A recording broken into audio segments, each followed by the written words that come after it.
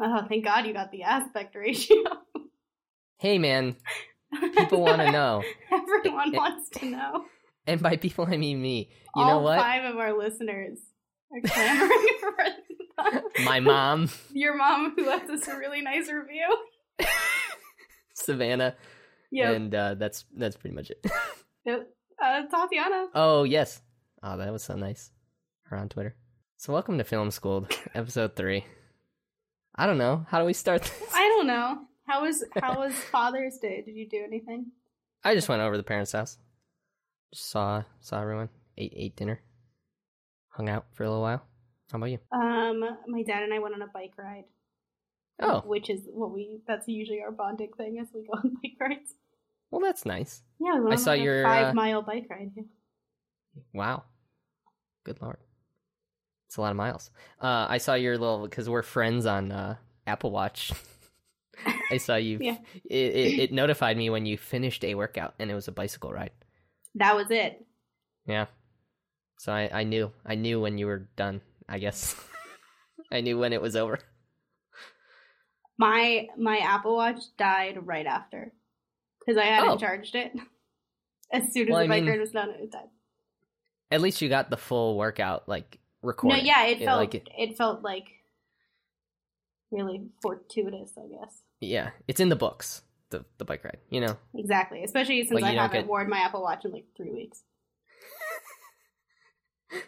I wear my Apple Watch so consistently. I know you do, because I get a message every time I wear my Apple Watch, I get at least 2 notifications a day that you finished a workout, and it feels really like obnoxious.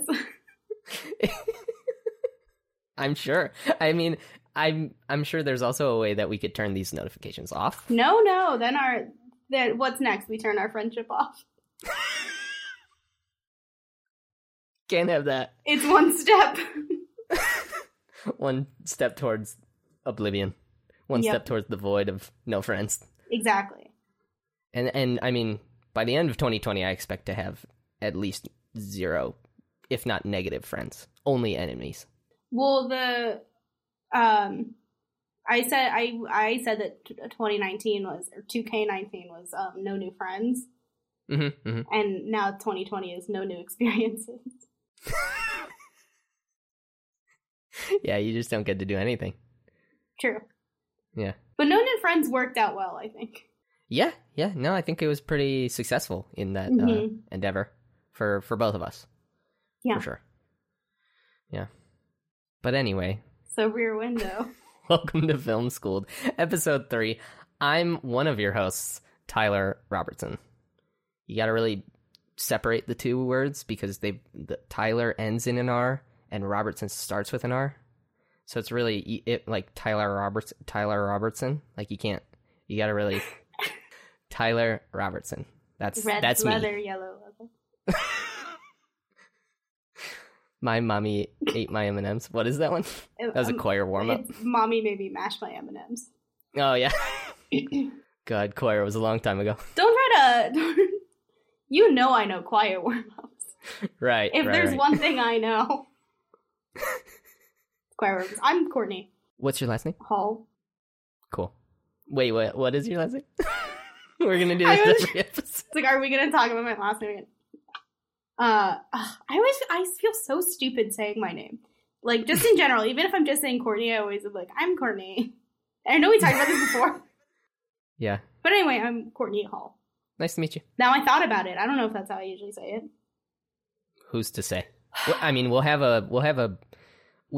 amassed a record of us saying our own names or each other's names by the end of this podcast, which will only end at the apocalypse, I'm sure. It'll end at our demise, which I assume will be like our collective demise. Right, at the same time. At the same time.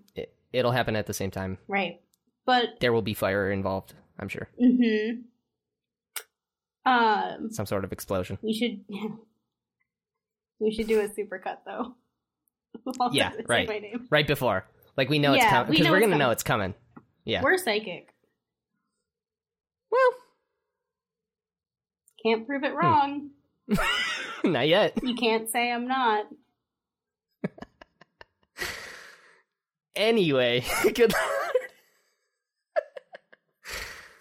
With that, let's talk about Rear Window, a murder mystery. Can you do a Jimmy Stewart impression?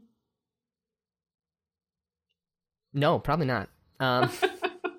He does talk weird. He does. So he funny. very much has like his own way of speaking. That is like, It sounds like he has marshmallows in his mouth. yeah, He's like, yeah. He talks. out the window. Yeah, he talks in the back of his mouth. Oh, you see, trying to think you of see a- the camera, and I look out the window. It's that. That's a pretty good impression. Yeah, I'm trying to think of because the movie I know him best from is It's a Wonderful Life. So like, I'm trying to think of a line. I don't know anything he says in that movie. God, I'm blanking on like actual lines because he talks about the moon. He's like, "You want me to get that moon for you?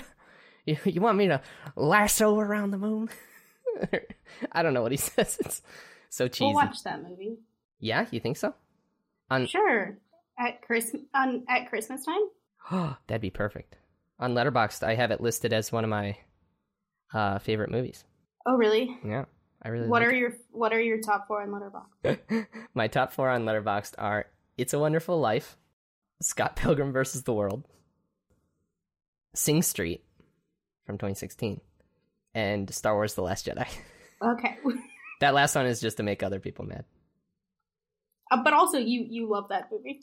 I really love that movie. So actually, I just did there's like a, have you ever heard of the Sorta app? No.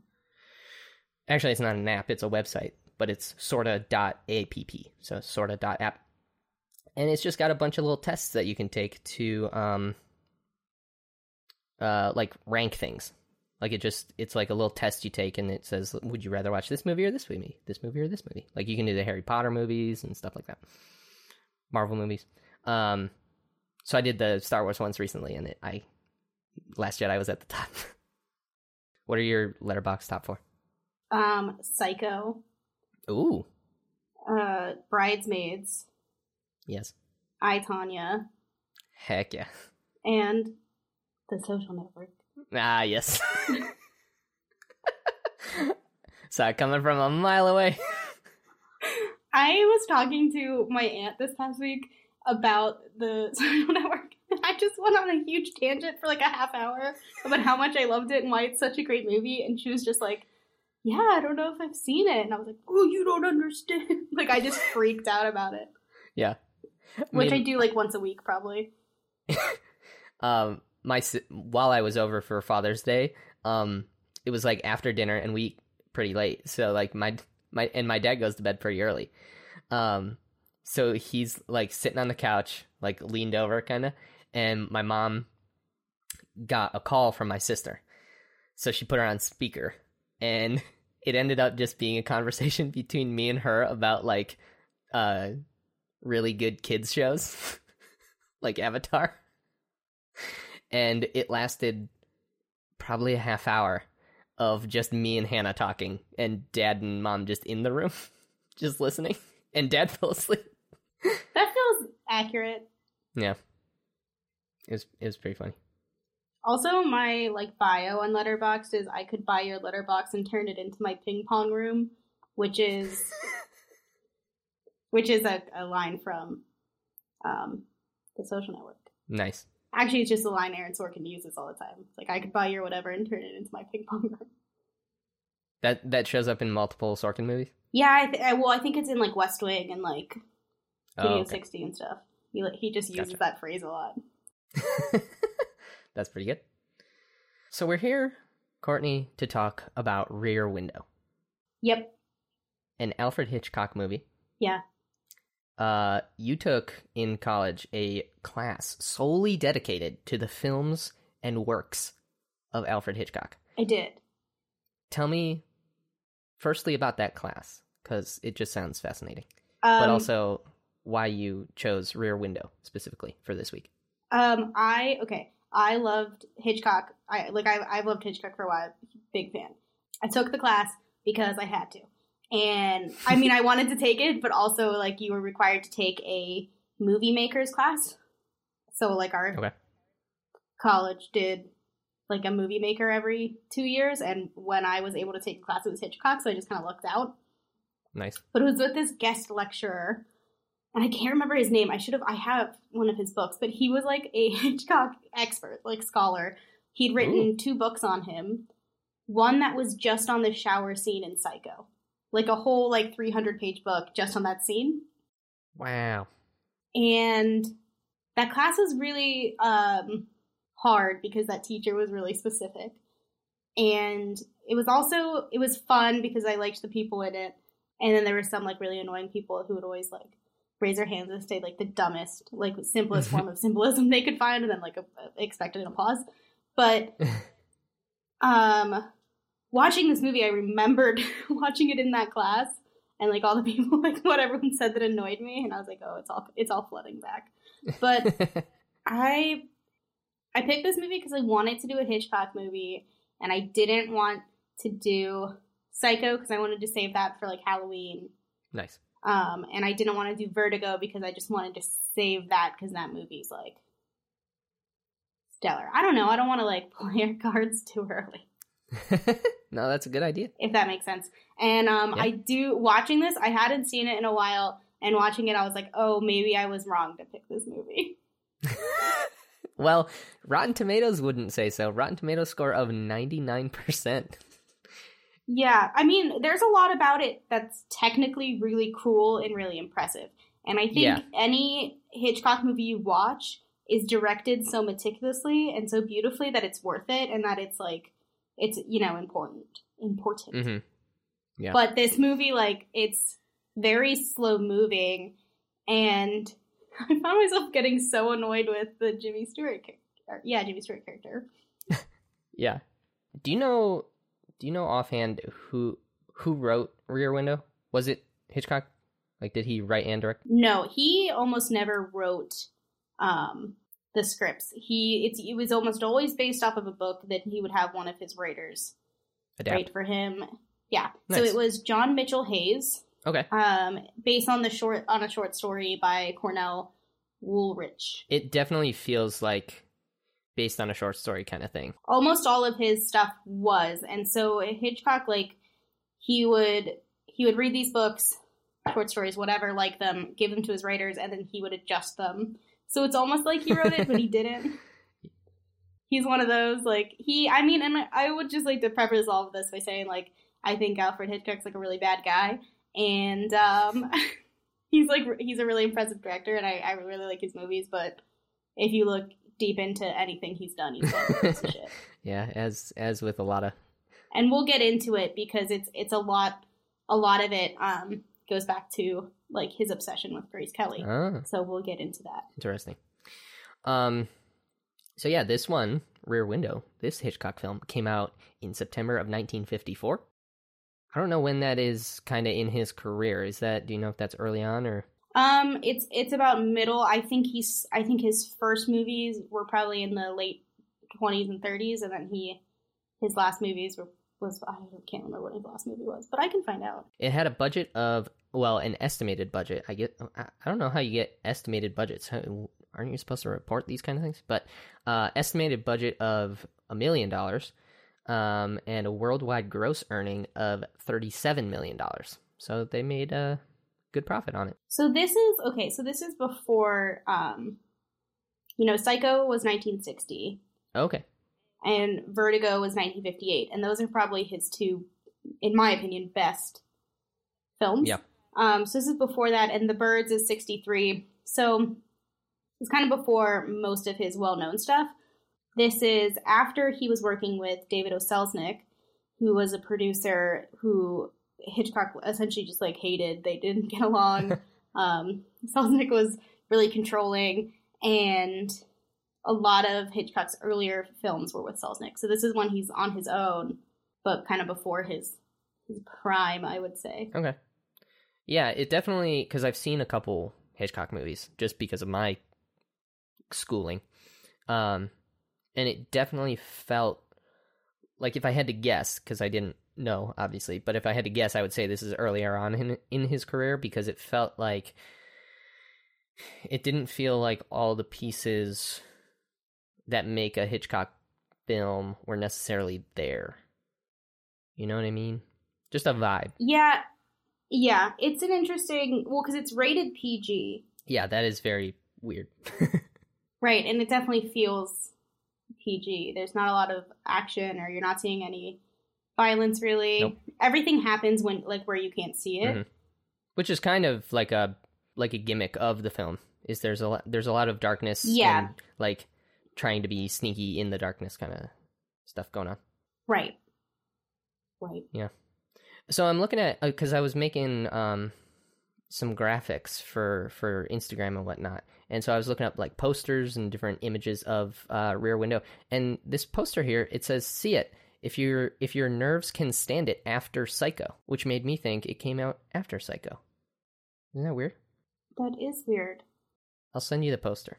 I'll send you a picture of this well, poster. Psycho's definitely 1960. Yeah. So that could have been... Maybe a re-release of the film. Yeah, a re-release, or when it was released on, like, VHS or something. Oh, it does say 1962 for the poster. Yeah, it must have been a re-release. Yeah. Okay. Interesting. And to be fair, Psycho is, like, legitimately scary. Yeah. Yeah. Like, that movie holds up. Yeah. Incredibly well. And I still think that movie... And I've seen it probably 6 or 7 times. Yeah. And I know where the jump scares are, and every time they get me. There were... I can't handle horror movies, and I jump like an insane person, so... There were a few moments that felt like, in Psycho for me, that felt dated in the sense that, like, I didn't find them scary. But the shower scene is genuinely pretty terrifying, and some of the stuff towards the end is like, okay, all right, that is horrifying. Mm-hmm. Yeah. So... But we're not talking about Psycho. No, you're totally right. We're talking about Rear Window. Heck yeah. Hour and 52 minutes long, pretty tight. Horror movies are generally short. This is more of a thriller.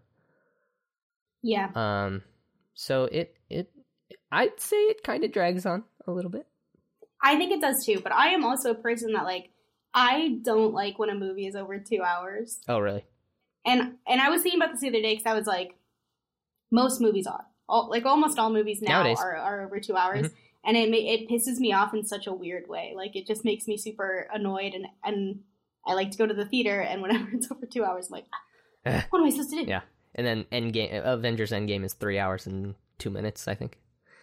Haven't seen it. Also, that is unnecessary. I don't think, but so I know you haven't seen it, but Avengers Endgame, I would say, is for being 3 hours long, it is incredibly well paced.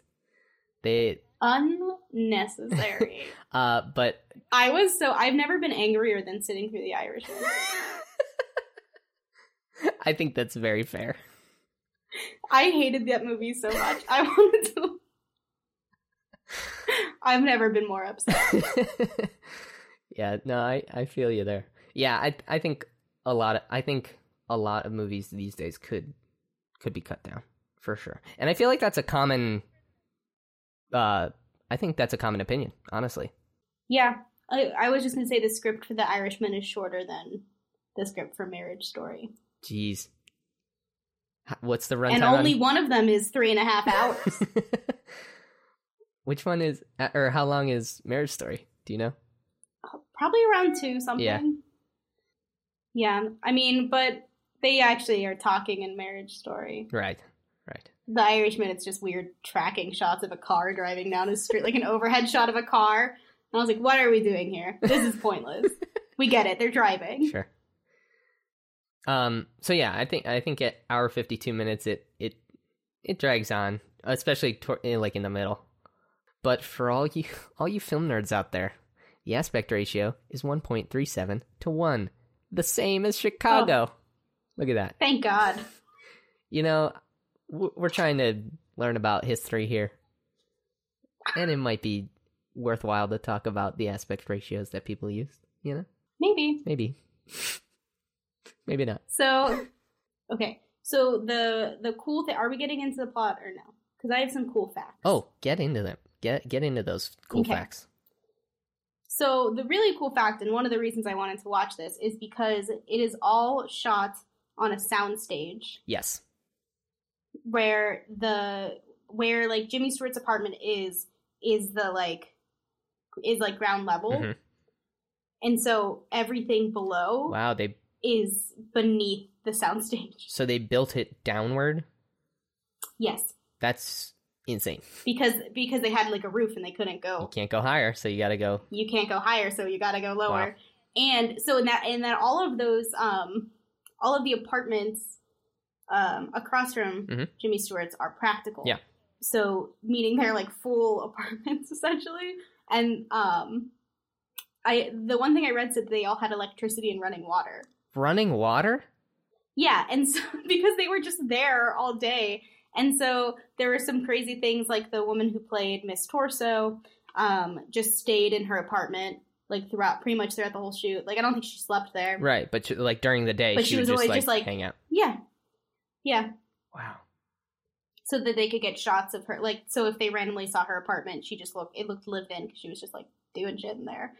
And that's that is a crazy way to make a movie. Yeah, but really cool. Like I think Really cool. I think my favorite part, like, I don't know that I liked this movie as a whole necessarily, Right. but That's fair. I really loved the production of it, and like because it's immediately recognizable that like this is a soundstage and not a real city. There's no like, not CG, but there's no like trickery going on. It's just like we're in a soundstage and we're doing it like a production, like a, I don't know, like a live production almost. And Right. I thought that was really impressive, just to go through all that work to make this small, but Well, because it's like a really small, because we're contained to this area the entire movie. yeah, it's like a bottled story. It's really neat. But I think that's a thing you can only do if you are Alfred Hitchcock in the 50s. Yeah, You know, I mean, like there's no director now they're really going to let do this probably. But Hitchcock, it wasn't his prime necessarily. Like before this he had done, you know, Strangers on a Train, Dial M for Murder, Shadow of a Doubt, Saboteur, Rebecca, which won the Oscar, 39 Steps. So he's established. He's an incredibly established and famous director in a time where directors were really well known. Mm-hmm.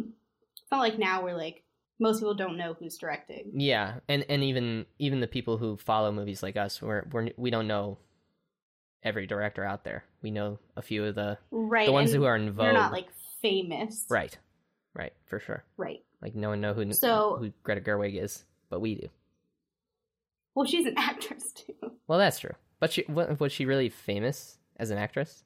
I didn't hear about her until Lady Bird, honestly.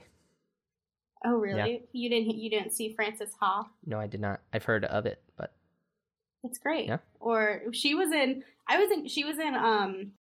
No Strings Attached. That like there were like two movies that came out around the same time. And it was No Strings Attached and Friends with Benefits, which were like the same movie with different actors. Yep. And she was in the better version of it, I think, which was No Strings Attached with Ashton Kutcher and Natalie Portman, and she plays one of the friends. Oh. It's like her, Mindy Kaling, and Guy Branum, and they're really funny. Yeah, I mean, that's like those movies, or that movie came out when I wasn't paying attention to actors, to like directors, anything like that. So like I knew who Ashton Kutcher. Just so everyone knows, there was like up until like what, sophomore year of college? Yeah, probably. You had no knowledge of pop culture. Yeah, really, really none. It was really you and Nathan Stevens who brought me into the fold. Have we already shouted out Nathan? You did. Heck yeah. I don't know him. Love that boy. I know, you guys never hung out, and I was so mad. Because you both love movies so much. Yeah. Yeah. You guys would talk for days. Well, now we never will. Actually, he lives in LA, and you're moving to LA, so you guys can be friends without me. Oh, maybe we'll come. Oh, what a treat. Yeah. I did talk about wanting to replace you on this. Yeah. Yeah. Not wanting to replace you. That sounded mean. Like, we talked about being replaced. Yeah. That happens to me a lot. I have a lot of friends. So, like, you know, remember Gabe from school? Gabe is... Yeah. So Gabe, I play video games with, right? Well, I also play video games with my high school friends, namely Dominic. And now Dom and Gabe are friends without me. They like text, they like play games together. That would make me really upset. Yeah, it's a hit to the ego for sure. Yeah. Yeah. I feel like we're gonna get really off track this episode because neither of us were really into this movie. Yeah, that might be true. But so getting back on track, I guess we can just go start running through that. The other fun thing I wanted to say was all of the sound and music in this film was diegetic. Whoa. Oh yeah. So that piano player Yeah. was literally playing the score as they were filming. And yeah, diegetic means that it was. Oh yeah, good call. It is being played from some sort of device in the world of the movie, so the characters can hear Yes. it. Non-diegetic sound is when there's like a needle drop and like a pop song plays or something, Yeah. or like a score. Right. This was all diegetic, so it all came from the other apartments, which is kind of cool. That's pretty awesome. The like stuff like that about this movie is really cool, and it's like cool world building. Yeah. I think, like I said, I think it's the production, like the effort that went into the making of it is what makes it really cool. Right. And that lamp that they have. That massive lamp. Yeah, and it's like hanging. Also, why Jimmy Stewart is like, don't turn it on, but they might see. And it's like, if they see you, they'll see Yeah. you. You know what I mean? Like, that drove me crazy. He was like, you can't turn it on. It's like, she could, it's fine. Like, they could probably see you now because you're up against the window with a massive, like, telescope. Yeah. And he can see all of them, so how... Right, so Jimmy Stewart is an idiot in this movie. Yeah. I also wrote down, I'm like, I looked it up. He's 46 in this movie, and I'm supposed to think he's some, like, young bachelor? No, because he says, I think you're supposed to think he's 40. Oh, okay. Which is inherently, like, believable. Right. And makes sense to, like... They mention that in the beginning, that he's, like, they're like, well, you're 40 now, you need to start getting married. And he has such a hatred for marriage in this movie that is never explained and never really, like, resolved. Yeah. There's just so many, like, jabs at marriage, and I wrote most of them down, and...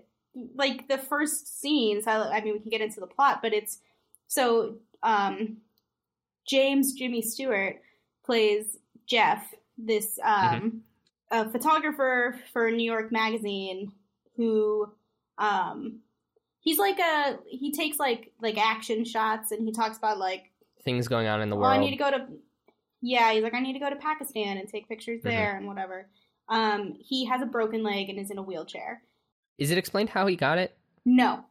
But it's assumed that he got it while on some, project.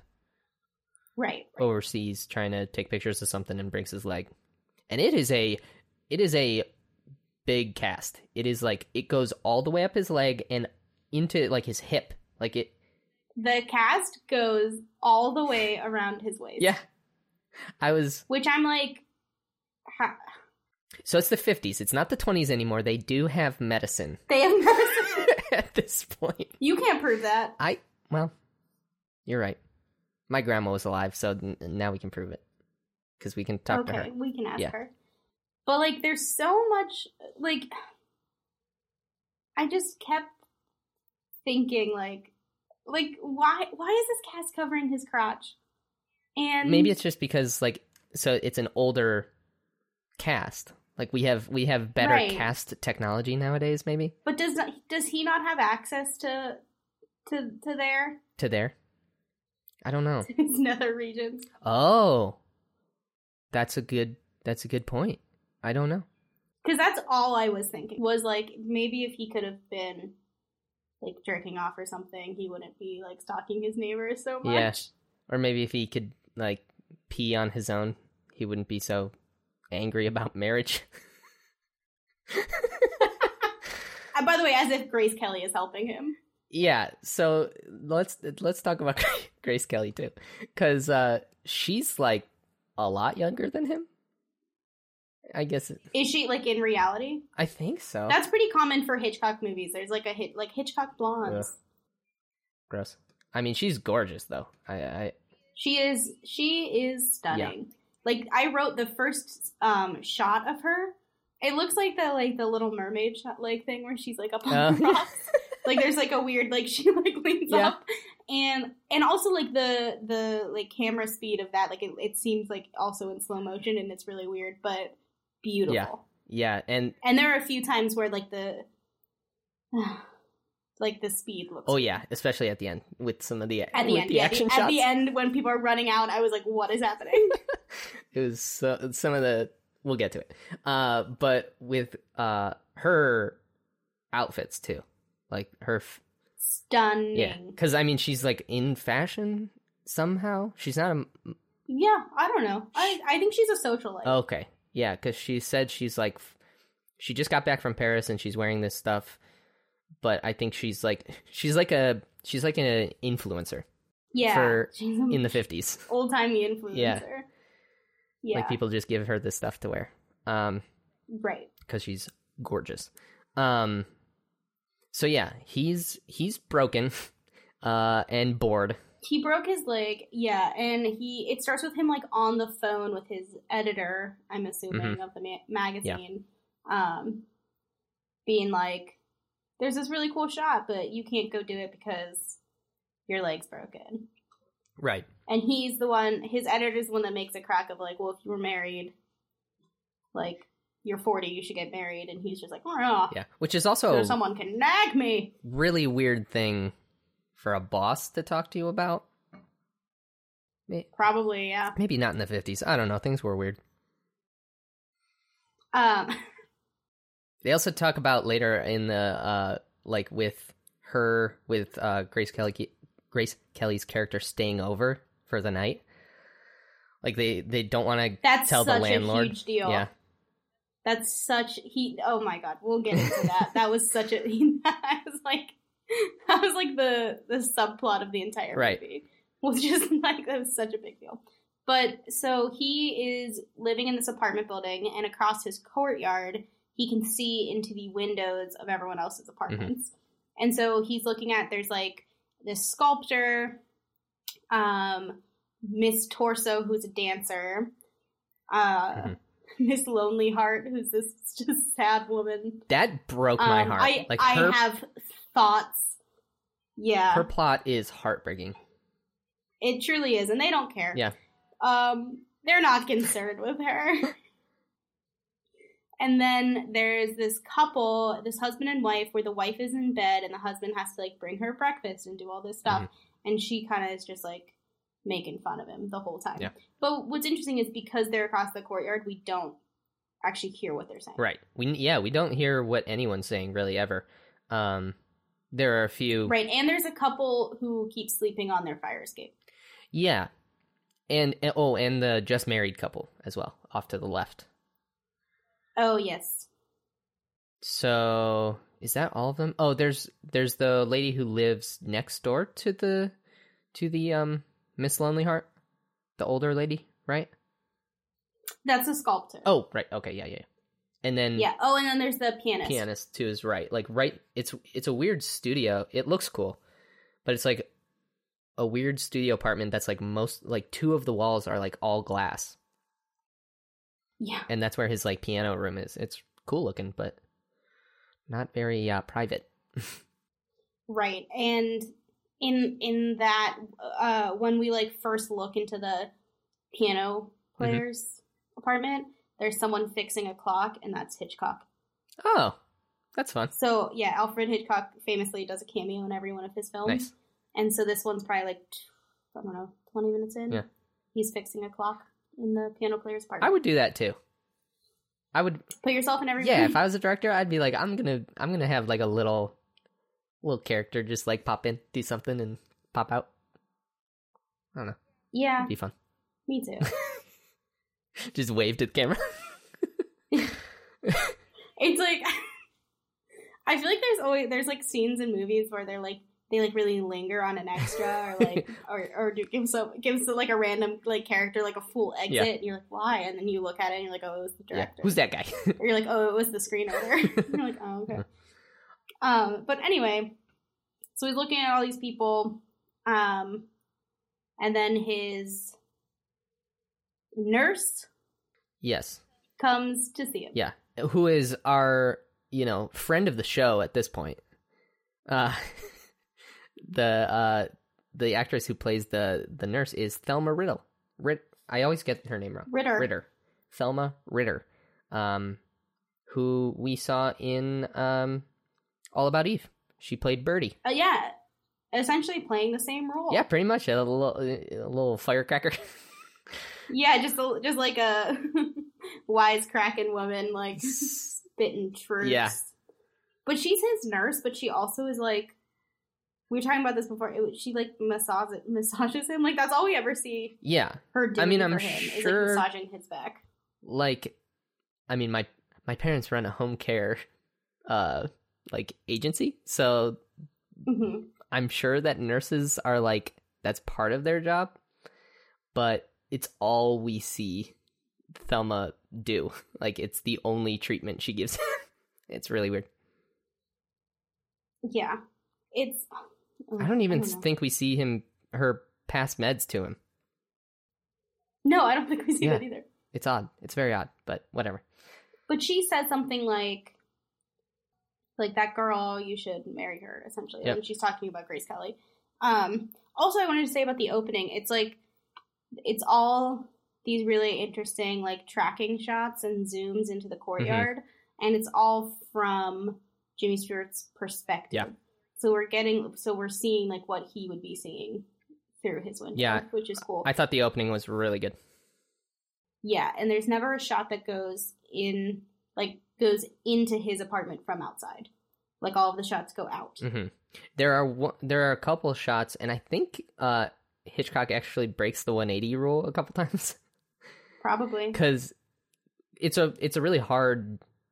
Like, what they're trying to do, it'd be really hard not to break the 180 rule. Like, with what they're doing with, like, the different perspectives from him, but then also wanting to get his, like, a shot of Jon Stewart, So, like... Jimmy Stewart. Who's Jon Stewart? Jon Stewart's a superhero, sorry. Jon Stewart's Green Lantern. No, he used to host the Daily Show. Oh, yeah. Wait, who's the Green Lantern? Do you really think I know that? Hold on, I'm going to look it up.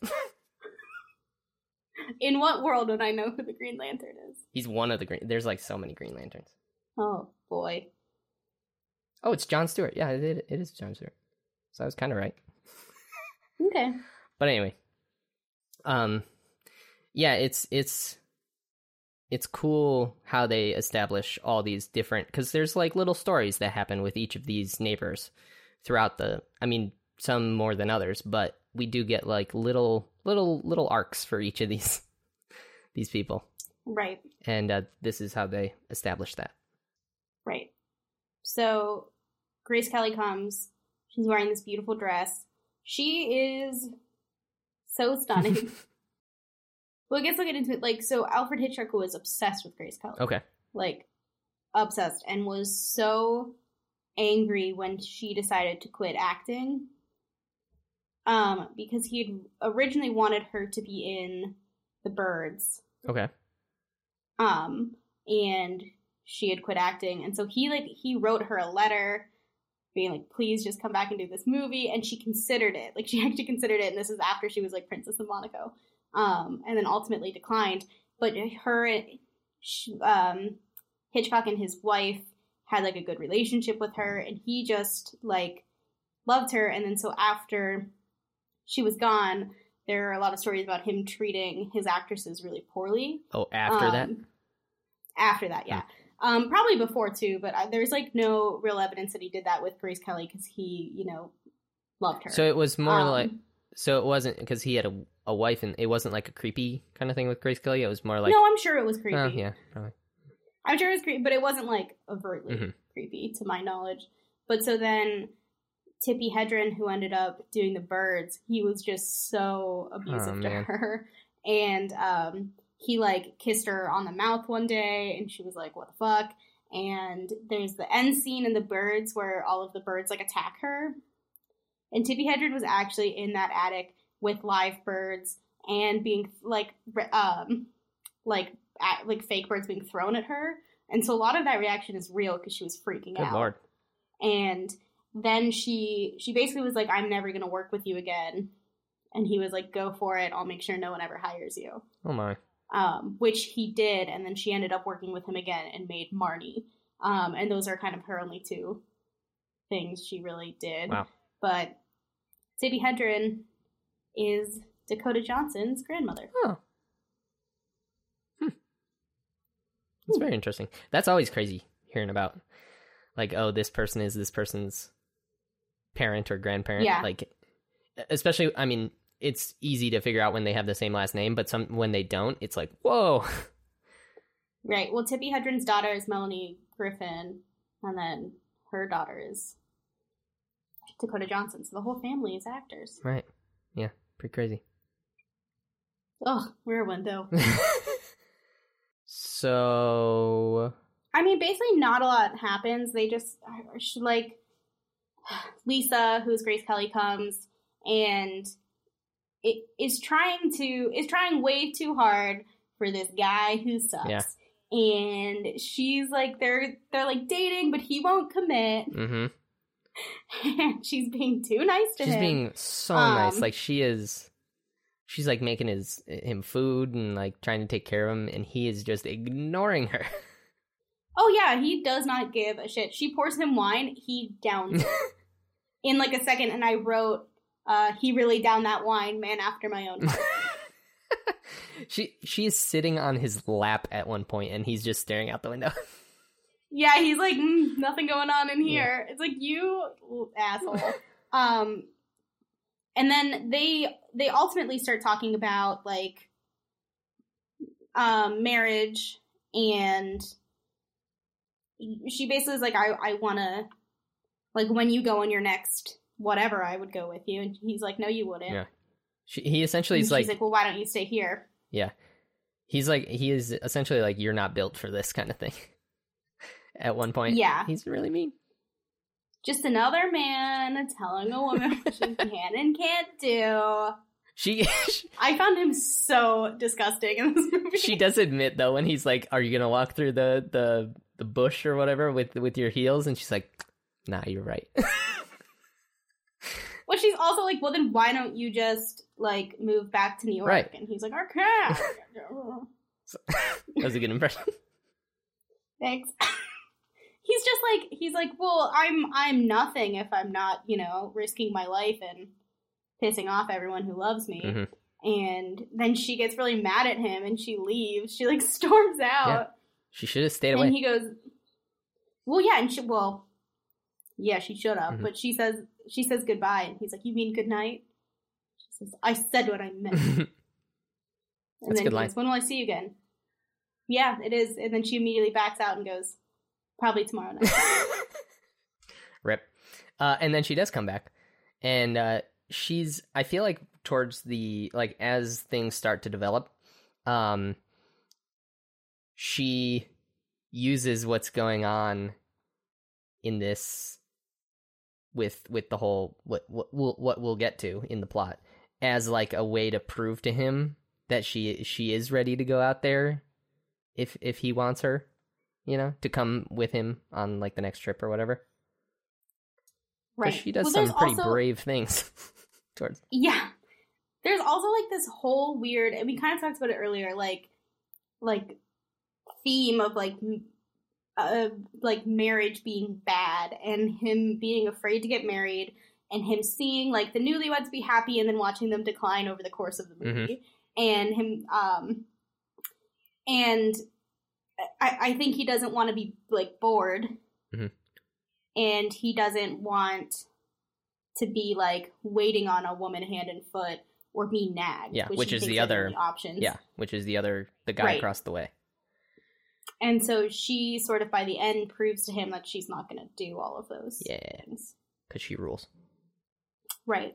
And because, I don't know. Fuck him. I like. And because that's not necessarily what marriage is. It's like, or you could just like like love someone. Yeah, right. And get over it. Um. He's also not that attractive. Oh, I think he's Like, good looking. On a scale from 1 to Gear, what would you say? I don't know. I don't know who can compete with Gear. So I feel like No one. Like, I would take Richard Gere over all of the Hemsworths. yeah. Well, I feel Mhm. like with the list that we have of these movies that we're going to be watching in the future, I think there's going to be a lot of silver foxes. I have a feeling.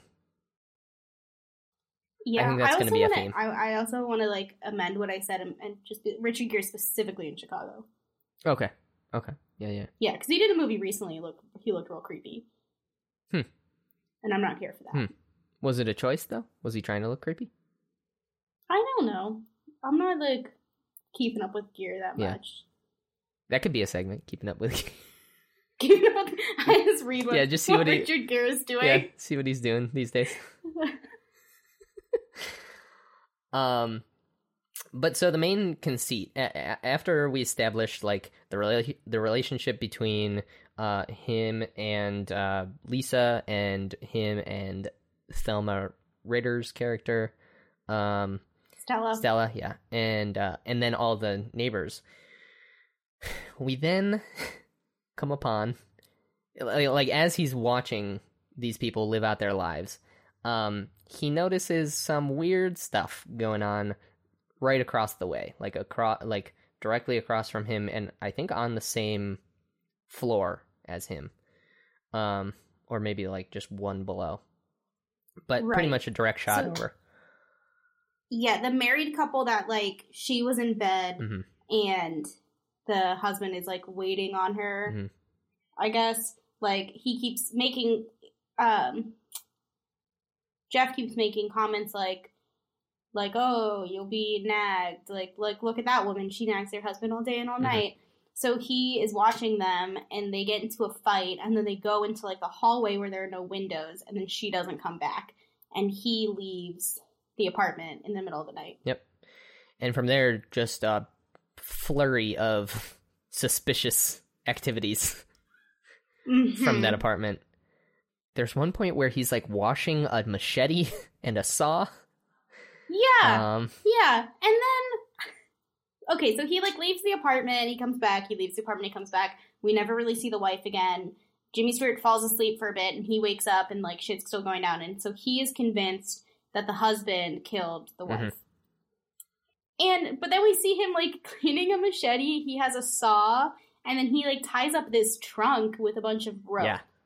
Which is And then never when a he's good sign. talking to no. And then when he's like telling people about it, and I think he's telling Does he tell Stella first? he tells Stella first and then Lisa. And they all are like, you're crazy, please stop like stalking these people. And They're kind of right. I mean, he gets a little obsessive with not even just the murder guy. Like, he gets obsessed with everyone. He gets obsessive. Well, and also like which is essentially like the theme of the movie, which I guess we'll get into at the end. But Stella says something to him in the first scene she's in, which is people ought to stop looking out of their own houses and looking in for a change, which is the thesis statement of the whole thing. Like, stop looking out at people and like deal with your own problems. live that your you have at life. home. But he tells like, I think so. He calls like his friend who's a detective. Mm-hmm. And this guy is so aggressively, like, dismissive. Yeah. And one of the things he says is, like, he's like, do you have a saw, a knife, and rope? And Jimmy Stewart's like, of course I do. He's like, well, was that, so it's not weird. Yeah, which I is... was like, it is weird. He has a machete. Yeah. And it's not like, I don't... Even if I had a saw, a knife, and a rope, I'm not getting them out, like, casually, all at the same time. Those have different purposes. Exactly. For different projects. Exactly. These are all very suspicious things. But so, yeah, I mean, I feel like most of the middle of the movie is just Jimmy Stewart just trying to convince not only the detective, but Stella and Lisa that this is real. Right. Well, and the one thing I wrote in my notes was, there was one thing he said that I thought, like, so crazy. Oh my god, can I not find it now? Oh, I said, ladies, if a man ever says, but just how would you even begin to cut up a human body? You run in the other direction. He says that to Grace Kelly. And she kind of gets into it pretty quickly. Yeah, Grace is the first to be convinced because, well, I feel like she's there the most, and she actually witnesses a lot of the creepy stuff going on, and it might just be that she also wants to agree with him so that he likes her, right? Because she's trying so hard. Ugh. But there's creepy things that keep happening. I feel like we can go kind of quickly through this middle because, like, I feel like not a lot happens. Mm-hmm. But there's, like, a dog that keeps sniffing in the flower bed where the guy, like, the husband is always, like, planting. Mm-hmm. Someone takes the trunk away. Mm-hmm. Someone else. Yeah. Someone else comes and takes it away. And the detective, like, goes over there and realizes they're Lars and Anna Thorwald are the name of the couple who live in that apartment. Mm-hmm. And Mr. Thorwald, basically they say that the wife went to Grand Central Station and left. Mm-hmm. Yeah, he, like, finds evidence that she bought a ticket and, like, pieced out. Right. And was it to visit family? What? Yeah, I think it was. Yeah, I think he had Mr. Thorwald had an explanation for that as well. Well, she sends a postcard that's like, got here. Right. Everything's fine. Right. And so the detective's like, you're nuts. Everything's fine. Please stop doing this. But he does not. And he eventually switches. So throughout the movie, he goes from just looking out his window to using binoculars to look closely at people, creepily. And then he eventually, once he starts being suspicious, he gets out his camera and telephoto lens. So he can actually, like, document. Yeah. Which never really comes up. Like, does he ever take a picture? No. I don't think we ever see him take he takes a picture of the flowers. Right.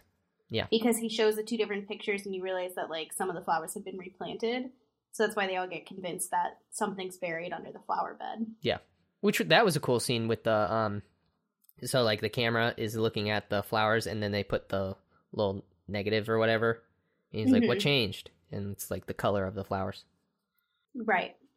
I feel like nothing really happens. There's, like, a scene where Lisa's like, there's no way a woman would leave her purse behind because women love purses and everyone has a, like... And he's like, you're right. And then the detective comes and is such an asshole to Yeah, because he sees her overnight bag. Yeah, she brings a bag to stay. This is such a huge deal. I know. She brings a bag to stay overnight and he's like, well, I only have one bed. And she's like... Yeah, dog. Okay. She's like, I know. She's like, I get it. And then she, like, has all of her overnight stuff, and he's like, well, did you ask my landlord if you could stay over? And I guess it's just, like, a function of the 60s is you couldn't, like, just have a random... person over, yeah. Lady because boys and girls, they gotta stay apart. Leave room for Jesus. Right, well, and that's part of the, like Hays Code stuff, where, like, men and women couldn't be seen in the same bed together, and that was the same thing going on in All About Eve. But...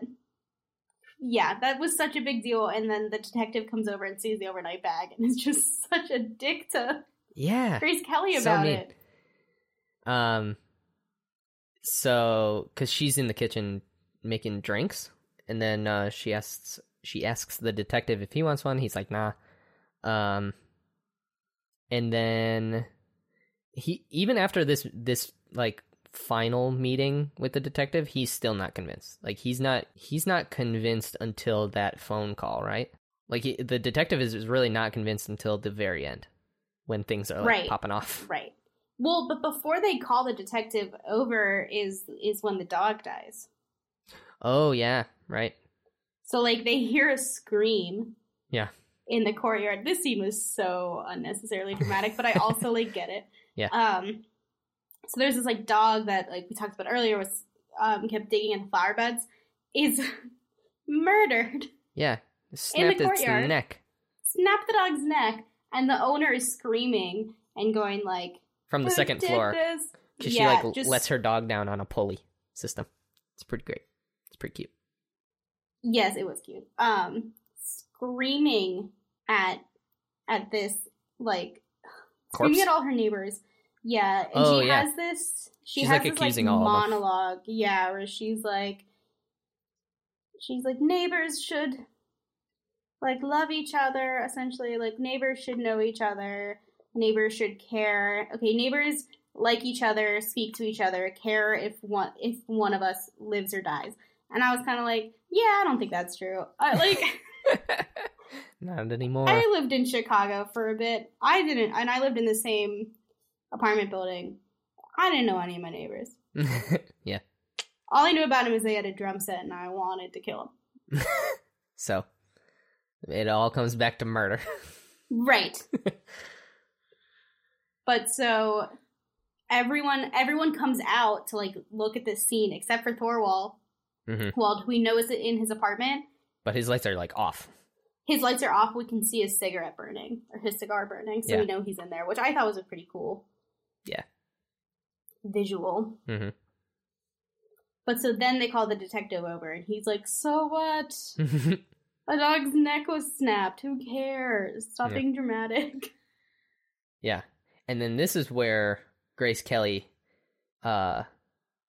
just is the bravest one in the film. She goes and she's like, well, I'm going to find... Well, her and Stella, they're both They're like, the heroes gung-ho. of the film, yeah. Yeah. Well, yeah. Because he can't. So they're... like, I don't think he would anyway. Yeah, probably not. But because he just takes pictures from far away. But not to say that that's not important, but you know what I mean. So she, Lisa and Stella go down to, like, where the dog got murdered by that flower bed, and they're like, we're gonna dig up what was in that flower bed and see if, like, a piece of Mrs. Thorwald is in there. Because, like, well, they assume she's buried down there. And Jimmy Stewart calls Thorwald and is like, I know what you did. Yes. Meet me at this restaurant, blah, blah, blah, blah, blah. Yeah. To get him out of the apartment. Right. So that he won't see them digging this up. But then Lisa, after they don't find anything, Lisa climbs the fire escape and breaks into his apartment. And it's the only time that Jimmy Stewart seems interested in Grace Kelly. Yeah, because he's scared for her life. Yeah. Because the restaurant is conveniently right across the street, and there's this awesome... The way they built the set in the soundstage is, like, there's a little... alleyway that leads out onto the main street, like the city street, and so there's things going on in the background, like, all the time, like, it's hustling and bustling, and it only happens twice. Once Stella is out there for some reason, she's like, she goes to try to look at the delivery truck to get, like, where they're sending the trunk. Yeah. And she's like, nah, dog, we missed it. And then the other time is when Mr. Thorwald goes to the restaurant that's just across the street. So through the alleyway, you can see across the street to this restaurant, and he sits down conveniently at a table right next to the window so you can see him. And he notices that Thorwald is coming back, like, so he's going to come back to his apartment. So Grace Kelly is essentially stuck in the apartment, or she gets stuck in the apartment because she doesn't listen to Jimmy and Stella telling her to, like, come on, get out of there. So Jimmy Stewart calls the police before Thorwald is even back in the apartment and is like, a woman is being attacked. And I was like, you don't know that's gonna happen. I don't know. I think that's a pretty smart call. Yeah. Like odds are Thorwald's gonna find her. Odds are he's going to, because he murdered a woman, they suspect. that he could be violent, and like cops are gonna take a while to get there, so why not why not call early and just be like, because they do get there pretty fast compared to when Thorwald gets home. Like it's only like a minute later, right? That the police show up. Yeah, and so the police arrest Grace Kelly. Thorwald attacks her, but she also broke into his apartment. And she steals the wedding ring, like Mrs. Thorwald's wedding ring, because she's like, no woman, no married person is going to just leave their wedding ring unless something like went down. Like she's not just visiting family, he's lying. And so the police arrest her and take her away. And then Jimmy Stewart sends Stella with all his money to bail her out. Right. Leaving himself alone in a wheelchair with no way to defend himself. Yep. And the problem with being alone is that Thorwald figures out who it is, like that it's Jimmy Stewart that's been. So there's a moment because she flashes the ring at Jimmy, like she puts her hand behind her back because she's facing away from the window, and she like wiggles her finger to show Jimmy Stewart like, hey, look, I got her wedding ring, which is like evidence, proof, whatever. But Thorwald sees or notices her wiggling her finger, so he's like, who's she trying to show this to? And he looks across the way and sees Jimmy Stewart. Yeah, and there's a scene where a shot where like when this happened, he looks up and we see him in the lens. We see him like through the lens, and it's like that's actually like pretty spooky. Yeah, that's probably the scariest part, because like the music pops in too. Right.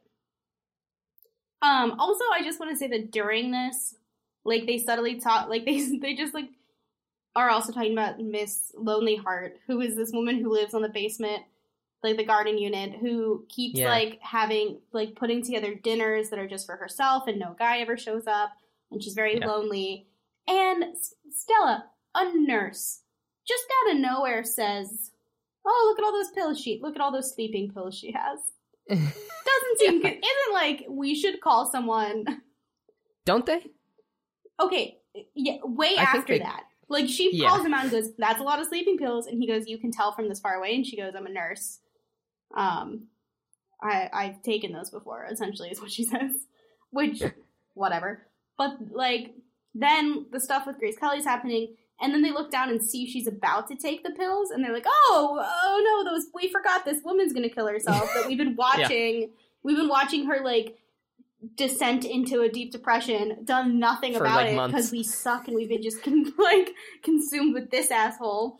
Well, they don't care about their neighbors, like and like the dog owner said. It just blew my mind. She was like, "Oh, look at all those pills," and later like, "Oh my god, I didn't think that would happen."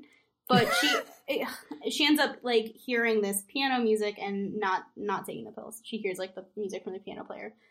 But that's just like a really small. Yeah, I do like. So I feel like the coolest plot lines are, or like the little side plot lines are, Miss Lonely Heart is the best one, because it's like terrifyingly sad. Because she gets a date at one point. Oh my god! Yeah. That was so fucked up. Yeah, because so she finally gets a guy to go out with her, and they go out, they come back, and they seem to be having a great time, and then they have a drink together, and then he comes on to her. He forces himself on her. Yeah, he like assaults her. Yeah, right, and she, thank God, pushes him away, slaps him in the face, and escorts him out promptly.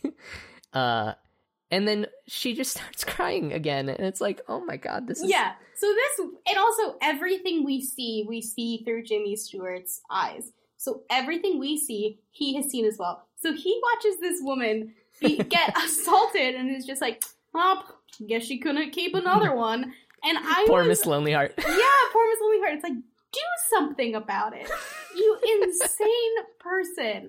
And also just like, because it is this like, you have the single woman upstairs, like the single hot woman who's like, you know, dancing and like entertaining all these Not men. a lot of clothes. Then you have the like super depressed single woman who can't get a date, and then you have the newlyweds, and then you have the couple who has like sleep outside for no reason. Well, them you don't really know what their relationship is like. Yeah. But then you have the couple who like the husband murdered the wife because she was so annoying. And it's just like such this weird view of women of relationships where it's like these women are like obsessed with getting a guy, and that's the only thing that's going to make them happy. And then these men that as soon as they are with a woman are like, oh, she just won't stop nagging me. And I wrote in my notes, like, I think that based on everything Jimmy Stewart, aka Jeff, says, I think he would be on Thorwald's side. Because all he does is talk about how annoying women are and how much they nag their husbands and why you shouldn't get married. And there's even a part where he says, like, Stella says to him, like, oh, I hope that she can, I hope her life gets better and she finds a man. And he says so that she can start ruining that man's life. And so we see like Mrs. Thorwald, nagging her husband, and I'm like, by Jeff's standards, he's on board with the murder because he's like, also, I get it. He's like, yeah, women be annoying, women be nagging. I think the other subplot line that's cool is the piano player, because we just see him kind of go through the stages of like the creative process almost. Right, and then by the end he writes the song. He figures it out Lisa. At the end. Yeah. Yeah. Which is and Miss Lonely Heart hears it, and she goes up and says, "You have no idea how much this song helped me." And it seems like they're gonna get together, which like at least some justice for the best character in this goddamn movie. Yeah. I'm honestly the actor who plays Miss Lonely Heart is pretty great. She's like, great. She's really good at like, especially because it's such a different way of acting. I feel like it's almost like being in a silent film. Yeah, that's what all of these people are doing, and it's she's really good at it. I thought she did quite well. Yeah. So Thorwald calls Jeff's apartment, and he answers thinking it's the police, and then there's no like sound on the other side, and he realizes it's Thorwald, which is also like a pretty spooky like. Yeah. It's a lot of nothing happening, but that makes this very nice build up at the end. That's pretty fun, and like a lot of like loose ends, like all of the loose ends are tied up. Nothing's really, which is nice. For sure. But so Thorwald comes over. Jimmy Stewart's just alone in his apartment in his massive cast, and he grabs not a knife or saw that he told the police officer he has in his he owns. He grabs his flash bulbs. Yeah, his flash bulbs for his camera, and decides I'll just like kind of blind him, but not really. Yeah, temporary blindness to I don't know what the end game was for him. No, it wasn't smart. So I mean, it was probably the best option for what he had, I guess. Maybe. But so he starts like putting the flash on, like, as Thorwald comes near him, and then they get into this struggle where Thorwald's just like beating the shit out of him. Yeah. And then Thorwald like is gonna throw him out the window. And he must be a strong boy, because he's a large. He pretty much just whips Jimmy Stewart, just kind of throws him out the window. Right. So he throws him out the window. This is the part with the really weird speed, because it was like as you see everyone run out to like. Because the cops arrive. Because the cops arrive, and then the rest of the neighbors, as they like run off to see Jimmy Stewart, they run in like this weird slow motion. Mm-hmm. But I didn't care for. The worst shot in the movie is Jimmy Stewart falling. Oh yeah, like him actually falling, because he doesn't fall. He like they did some sort of primitive like CG where like well, it's not CG, it's all like just like film on top of film kind of stuff. But they essentially just have this frozen frame of Jimmy Stewart like with an face, and and they just make it smaller to make it look like he's falling. It's really bad. It was 1950s. They were trying. I mean, you can't.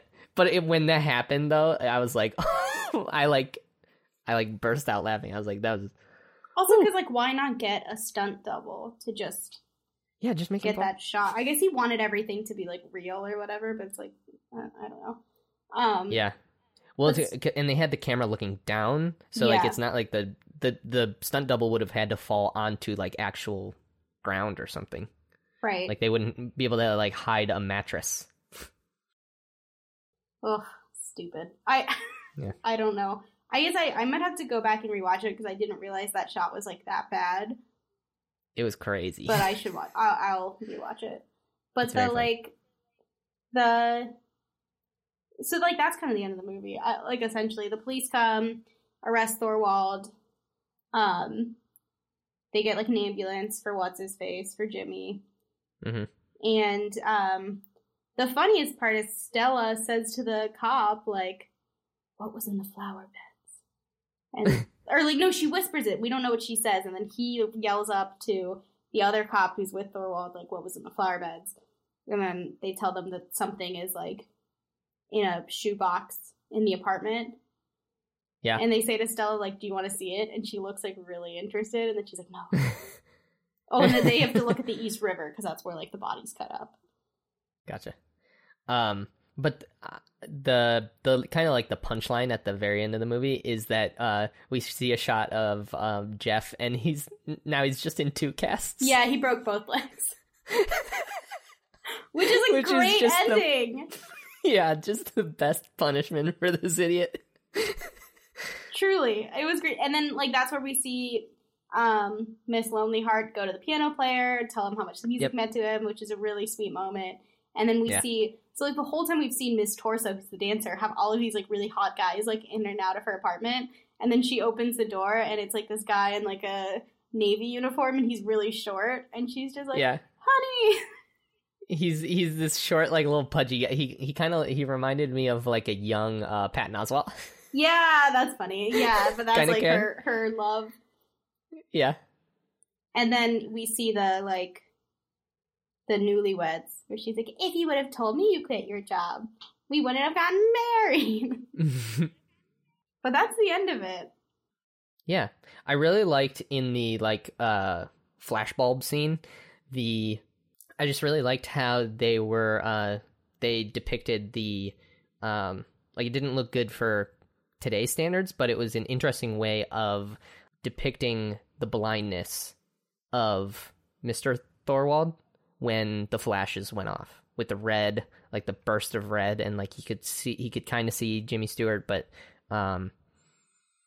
it was like the whole room was red and then it would go back to darkness. Yeah. It was pretty interesting. The way that entire scene is lit is really impressive. It's so dark and like the shadows on everyone's faces are so cool, and like they do a great job of making Thorwald look terrifying. Yeah, and like I felt like the lighting was so precise. Like it was so scientific. Amazing. It was only where they wanted it to be. Right. There was, let me see if I can find it. But there's something I read about the scene where they show the sunset or sunrise, and like the whole street looks like orange. Oh, yeah. They had to use like 2,000 light bulbs or something crazy like that. Like probably even more than that, because they're lighting this whole like it was just a soundstage. So like everything in there is lights. Like nothing, like there's no natural light happening. It's all manufactured. Crazy. Like you have to be Hitchcock to do this shit. Do you think it's more lights than the Chicago, the backdrop? I don't know. That's still is crazy. I don't know if like I really expressed how nuts I thought that was. To be like, we'll just have a super high shutter speed and make people think they're having a stroke. So that we can use this cool backdrop that probably wouldn't exist in 1920. It was pretty cool though. It was cool, but I felt nuts watching that end scene. I was like, am I high? I know I'm not. But yeah, they I feel like they did the like action scene at the end with all the flashbulbs well for the time. Like, it obviously wasn't like a thriller well, thrillers are often not good these days, but like a good thriller these days I feel like can evoke more like actual thrill, like actual like, oh my god, what is about to happen, just by the fact that it looks more realistic. Right. I also think that this didn't have the like suspense that is so, synonymous with Hitchcock and with his movies. Like, the suspense wasn't there for me, and I don't know if it's because I've seen it a few times, but also there's something about the fact that like there was never a doubt in my mind of like Jimmy Stewart is crazy and doesn't know what's going on. Yeah. And there was no doubt in my mind that Jimmy Stewart was going to be okay, honestly, at the end. Even when he was hanging from the thing, like, the cops were already there. So even if Jimmy Stewart wasn't going to be okay, like, we knew that Thorwald was going to get his comeuppance, at least. Right. You know what I mean? Well, it made me wonder why, why we didn't see the murder happen and not see who did it. Mm-hmm. And then it becomes like him trying to solve it sort of situation, rather than like we know it's Thorwald and it's them trying to get evidence for something they already know happened. Yeah.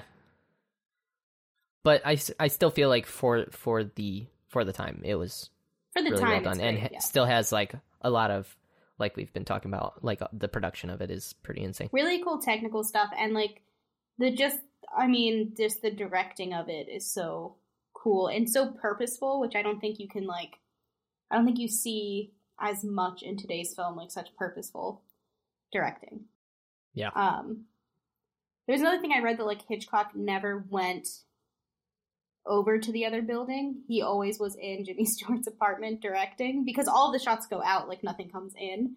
So there's no reason for him to be over there, because everything's coming from Jimmy Stewart's apartment. So all of the actors over there had little earpieces where Hitchcock would just tell them what to do.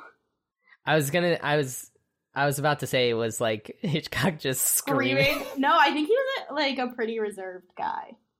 Oh yeah. I don't see him as a like yelling at everyone sort of thing. Yeah, not even in an angry way, just having to like get loud.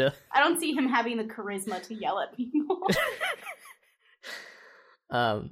Like thinking about like them with a megaphone, just like, okay, so you're gonna do. One thing before we get into the rest of it, there is a call that, so Jimmy Stewart calls or gets a call, and he thinks it's the police, right? But it's Thorwald. But then does he hang up and call the police? Yeah, because that's how they show up, right? No, I think he had already called them. So like I think so. That happens first. Yeah, so he called his friend, the detective, and left a message with a babysitter that I think was pretty racist.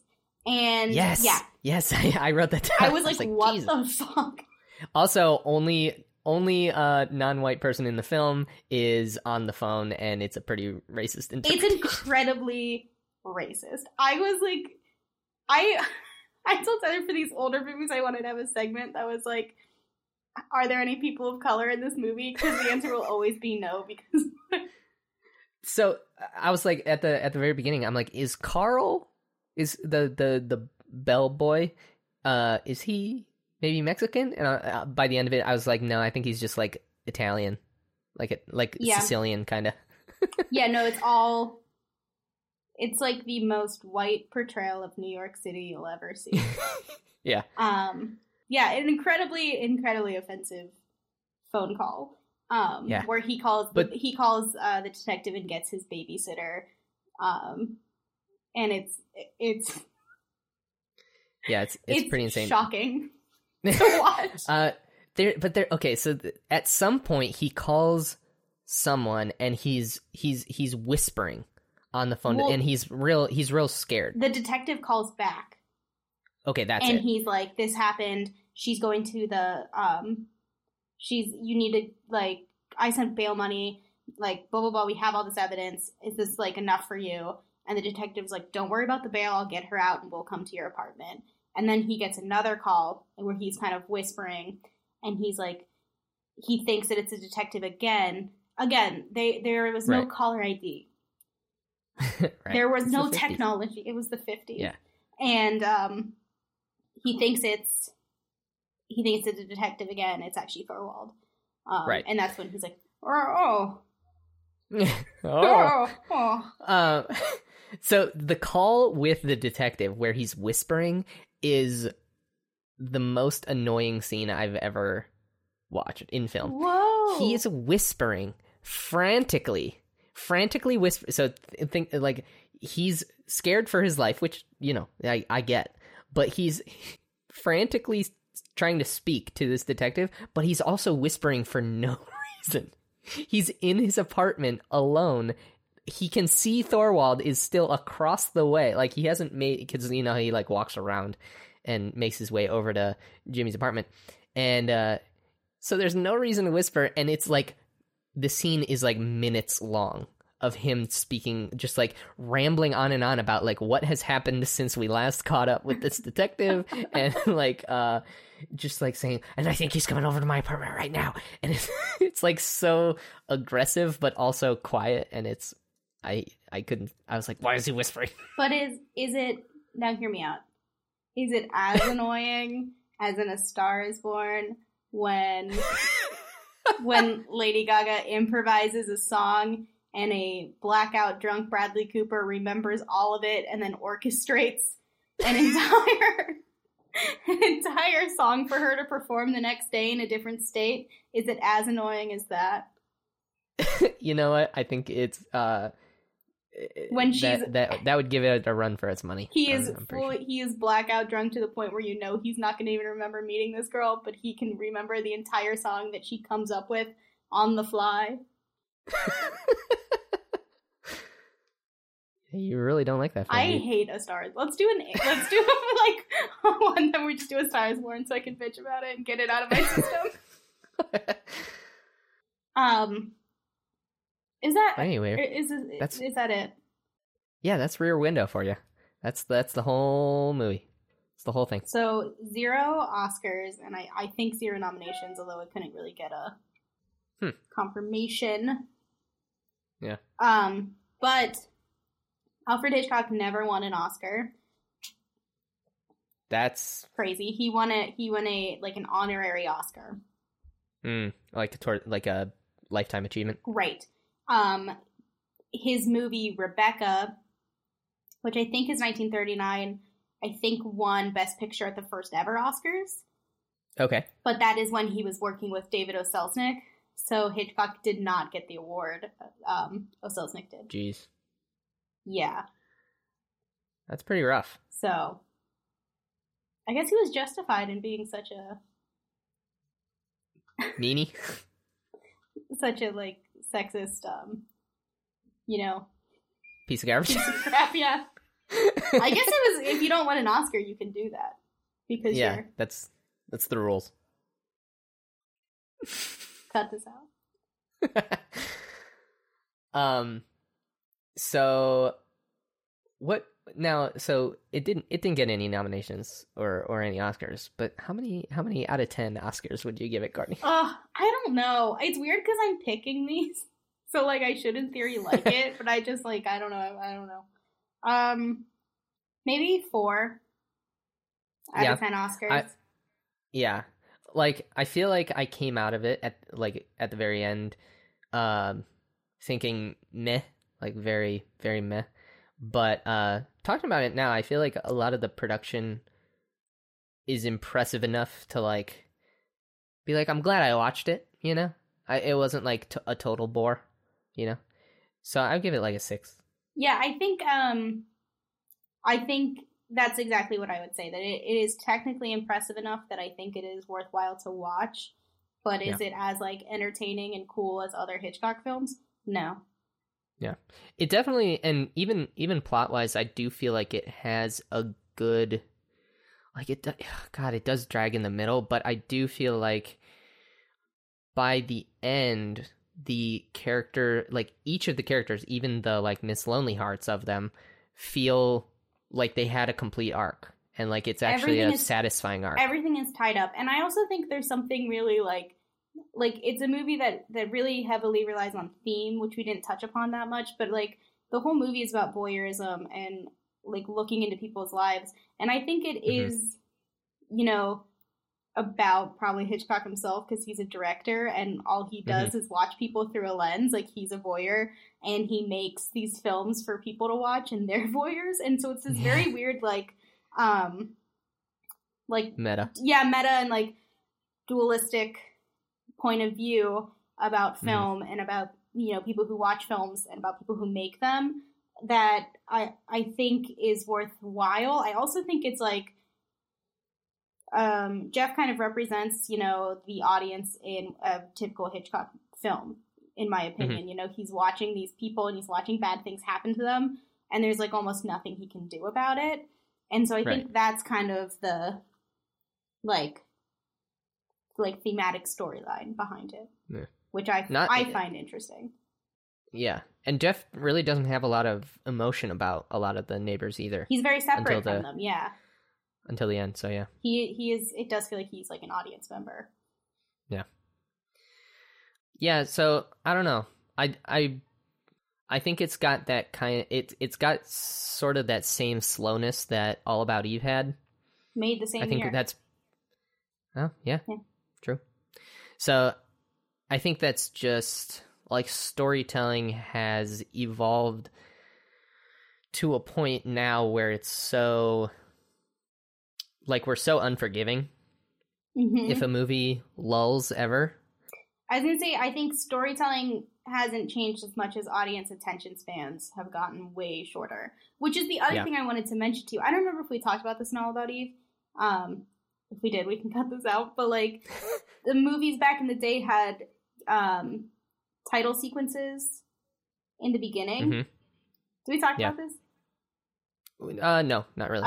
But so, like, this has, like, a really cool title sequence where you, like, see, like, there's a bunch of really cool shots, and you see all these things, and that's because legally in, like, the, like, guilds, you have to be credited twice. So you, in the olden days, you'd have you'd opening credits, and you'd have, like, the end credits. Now audience attention spans are so short that you can't really get away with that because no one wants to sit through it. So, like, there isn't those cool title sequences anymore like you had in this, or I think you had in All About Eve. Instead, like, if it's a bigger film, they'll do 2 at the end. So, like, actors, you need to see their names. Like, most of the top billed people, you see their names twice. So you'll do 2 at the end. So, like, I keep thinking about Beauty and the Beast, because I remember we saw it, and, like, I was so blown away by the end credits, because you see all the characters in these really beautiful shots, and then at the end you see them in, like, the scroll. I really like opening credits. I do too. And I do like the end credits nowadays that are, like, the fancier one before just the scroll. They feel like a curtain call. Yeah, and I really like that too. And if you put those those end credits, like the more curtain call-y ones at the beginning, I feel like it would be very similar to what opening credits are. Like, they're... Yeah, but I feel like that takes you out, like, in such a weird way. But I do like what they did here, where it was, like, I don't know, we'll have to watch the opening credits to Psycho are so cool, and they're, like, this black and white, like, split, because it's about, like, it's all about, like, split personalities and, like, the duality of, like, humans or whatever. And the opening credits are, like, these, like, black and white lines that keep, like, breaking open and splitting, and it's just really cool, and it brings you into the world, like, stylistically, that I think is entertaining. I miss that sort of stuff, like, that sort of, like, art that was at the beginning of movies. Yeah. Or like in Legally Blonde, where she's riding the bike down the street and A Perfect Day's playing. Also, a great opening credits scene. Yeah, I feel like the only director I can think of who does opening credits anymore is your favorite, Quentin Tarantino.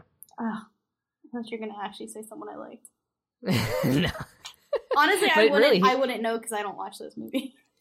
Yeah, I'm trying to think. He does do opening credits. Yeah, he does opening credits for, I think, all, if not most of his movies. So. Or I think about Grease, the opening credits. It's like they're playing the song like "Grease is the word," and it's all those like cartoons, and it's like caricatures of all the cast. Like that's so cool. Yeah. Why don't we do that all the time? Yeah, they do. Like the Marvel movies always have like a sequence at the end that are like the end credits, but before the scroll, right? That like the curtain call. Those feel more curtain call, which I think works really well for those like type of series. Yeah, and they're usually really creative. Like the Spider-Man one, I remember both the Spider-Man one are like going through because he's in high school, right? So it's like it's very like I don't know, it's like a bunch of notebooks and like scribbles and stuff like that and like stickers, and because the second one is like Far From Home because they go off on a Europe trip, that one like with the class. Yeah, and so like those end credits are like a plane fly, you know, they get creative with them. And like the one for Captain America the Winter Soldier is like a spy thriller kind of thing. Like the movie is sort of a spy thriller, and then the end credits though are like very reminiscent of like old timey opening credits for like spy thriller type movies. So those can be fun. And I think the one for All About Eve was like the really old timey kind where it's like title cards essentially, and it's just their names. So should we get into some reviews? Yes. Okay. The first two are both from Rotten Tomatoes audience reviews. So it's from John K. Very slow semi-thriller. After being dragged around for 2 hours, we find that the guy we all suspected to be the killer, drumroll please, really is the killer. I think they should do to this movie what Thorwald did to his wife. That's actually a pretty good one. Yeah. Okay. Drumroll please is very funny. Okay, Ari. I have seen some pretty bad movies, but this one takes the cake. Maybe stuff like this was entertaining half a century ago, but now with the thousands upon thousands of movies that exist, this one is boring, poorly written, and poorly acted. If you're under the age of 40, do not watch. You've been warned. And that was, so that one was from 2015. Yeah. So quite recent. And did you get when John K. wrote his review? I think it was also fairly recent. Okay. I forgot. These are great. Okay. They're so funny. What's annoying though about the audience reviews is you can't like search them by star number, like by how many stars they got. So I just have to go through and look for the whatever. Okay. Oh. So here's an actual Gross. review by Michael Scragow of The New Yorker, which is like a legit. The New Yorker is legit, guys. Okay. It's one of Alfred Hitchcock's inspired audience participation films. Watching it, you feel titillated, horrified, and ultimately purged. The story is set mainly in a Greenwich Village apartment with a view into the rooms across the courtyard, but in Hitchcock's hands, this small space contains multitudes.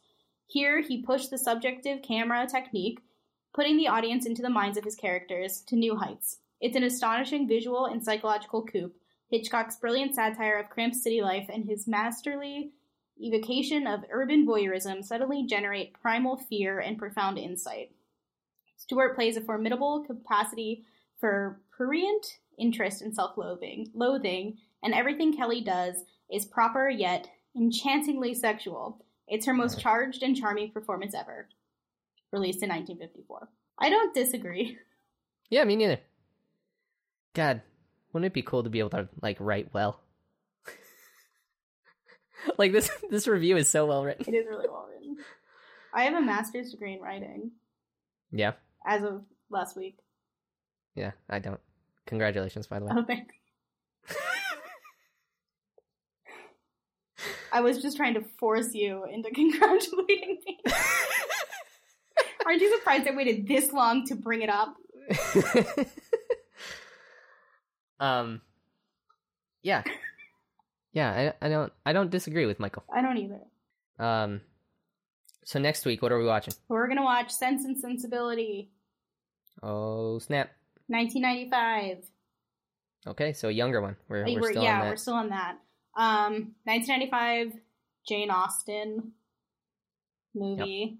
Written, the script is by Emma Thompson, and she's also in it. And she's amazing. Wait. Oh. Sorry, never mind.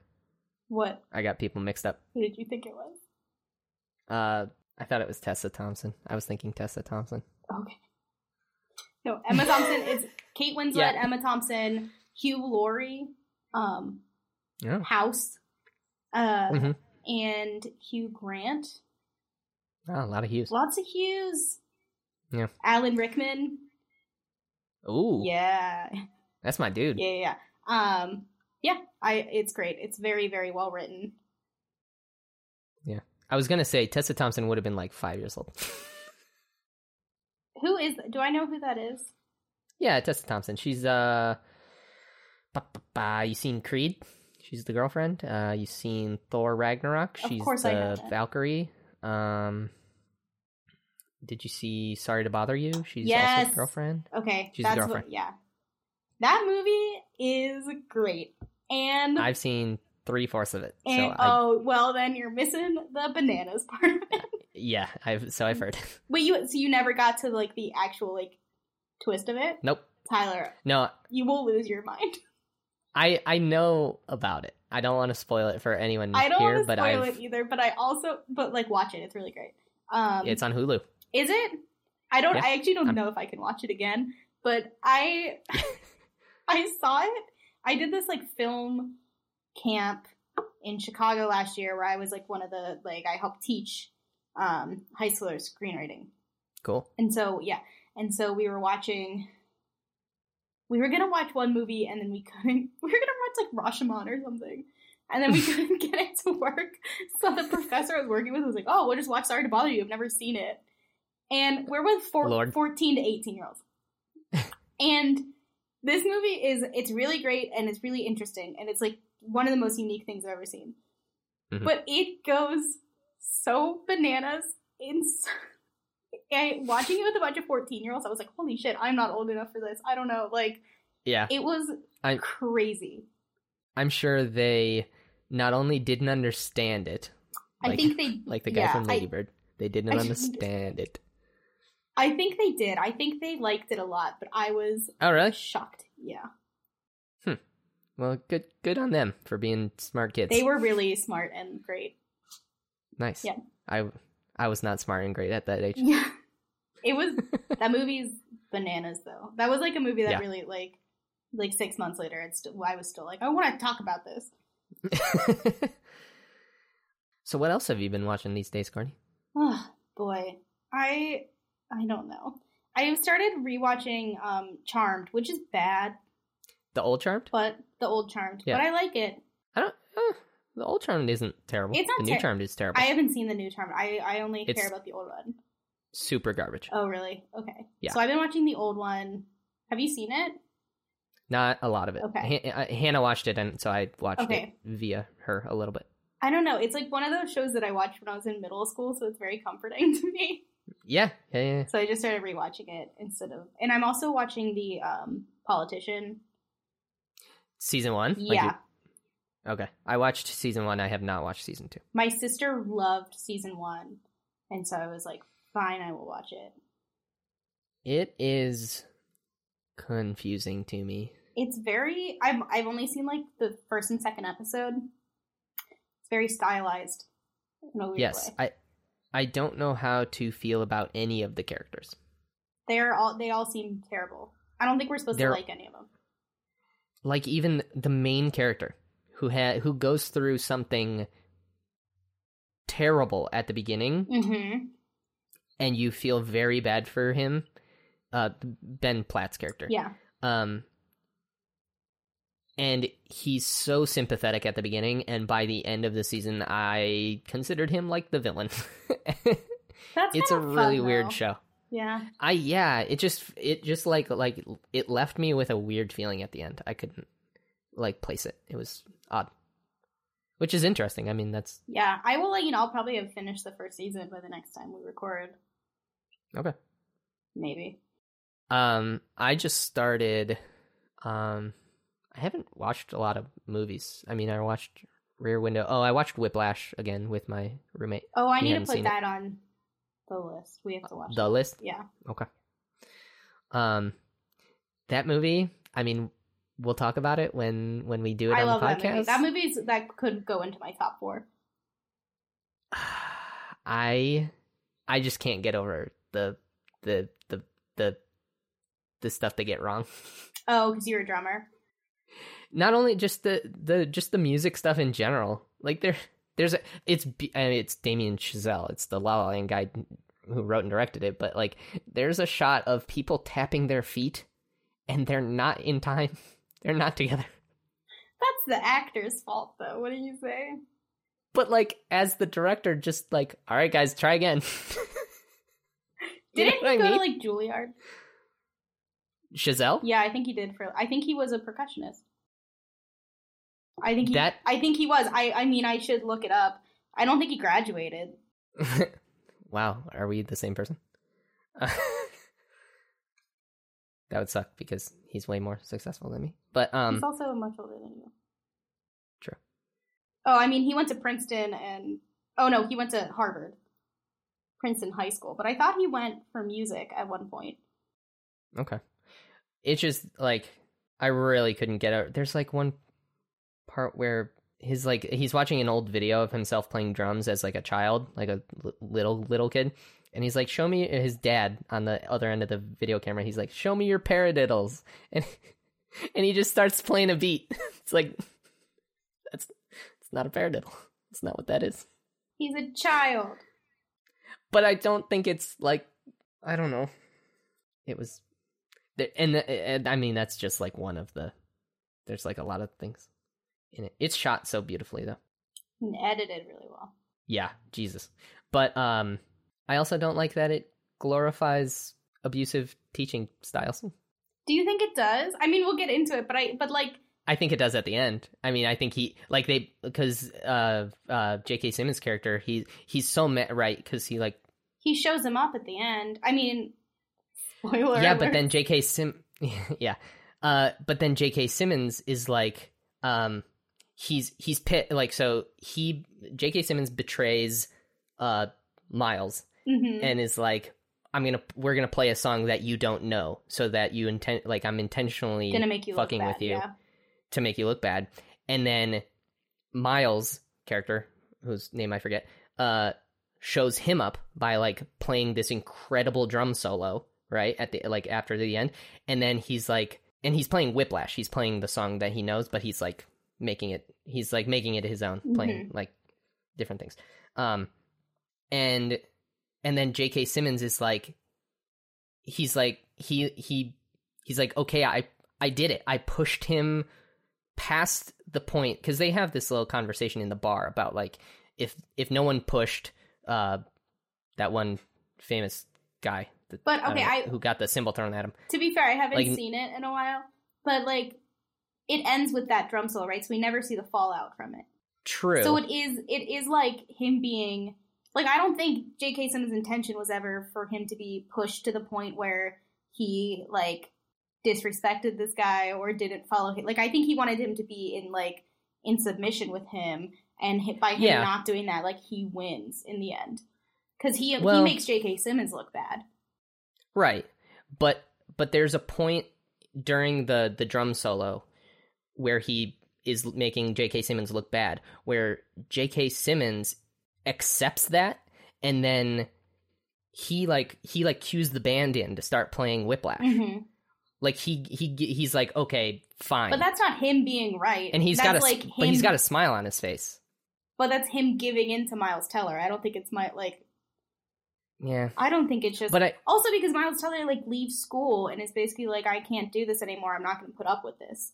I know, but he comes back for this, and this is like the And final then thing shows that up, makes and him then the shows great. up J.K. Simmons and makes J.K. Simmons look stupid. Yeah, I don't know. I still think J.K. Simmons, I feel like, because of that smile, just because of the smile at the end where he's like, yeah, you're one of the greats now. Like you But I did feel it. like You that's passed you- that point of like, I feel like that's you reading that into it, because I could take it as, yep, he showed me. Or like being Yeah. a little proud of like, he yeah, showed no, me. that's what but I'm but saying it's is not like, also I think saying, he's like, proud. he was right, because I don't think he was. I think if he was right, then Miles Teller would have just like done what he was told. Yeah, I guess. I don't know. We're gonna cut all of this out.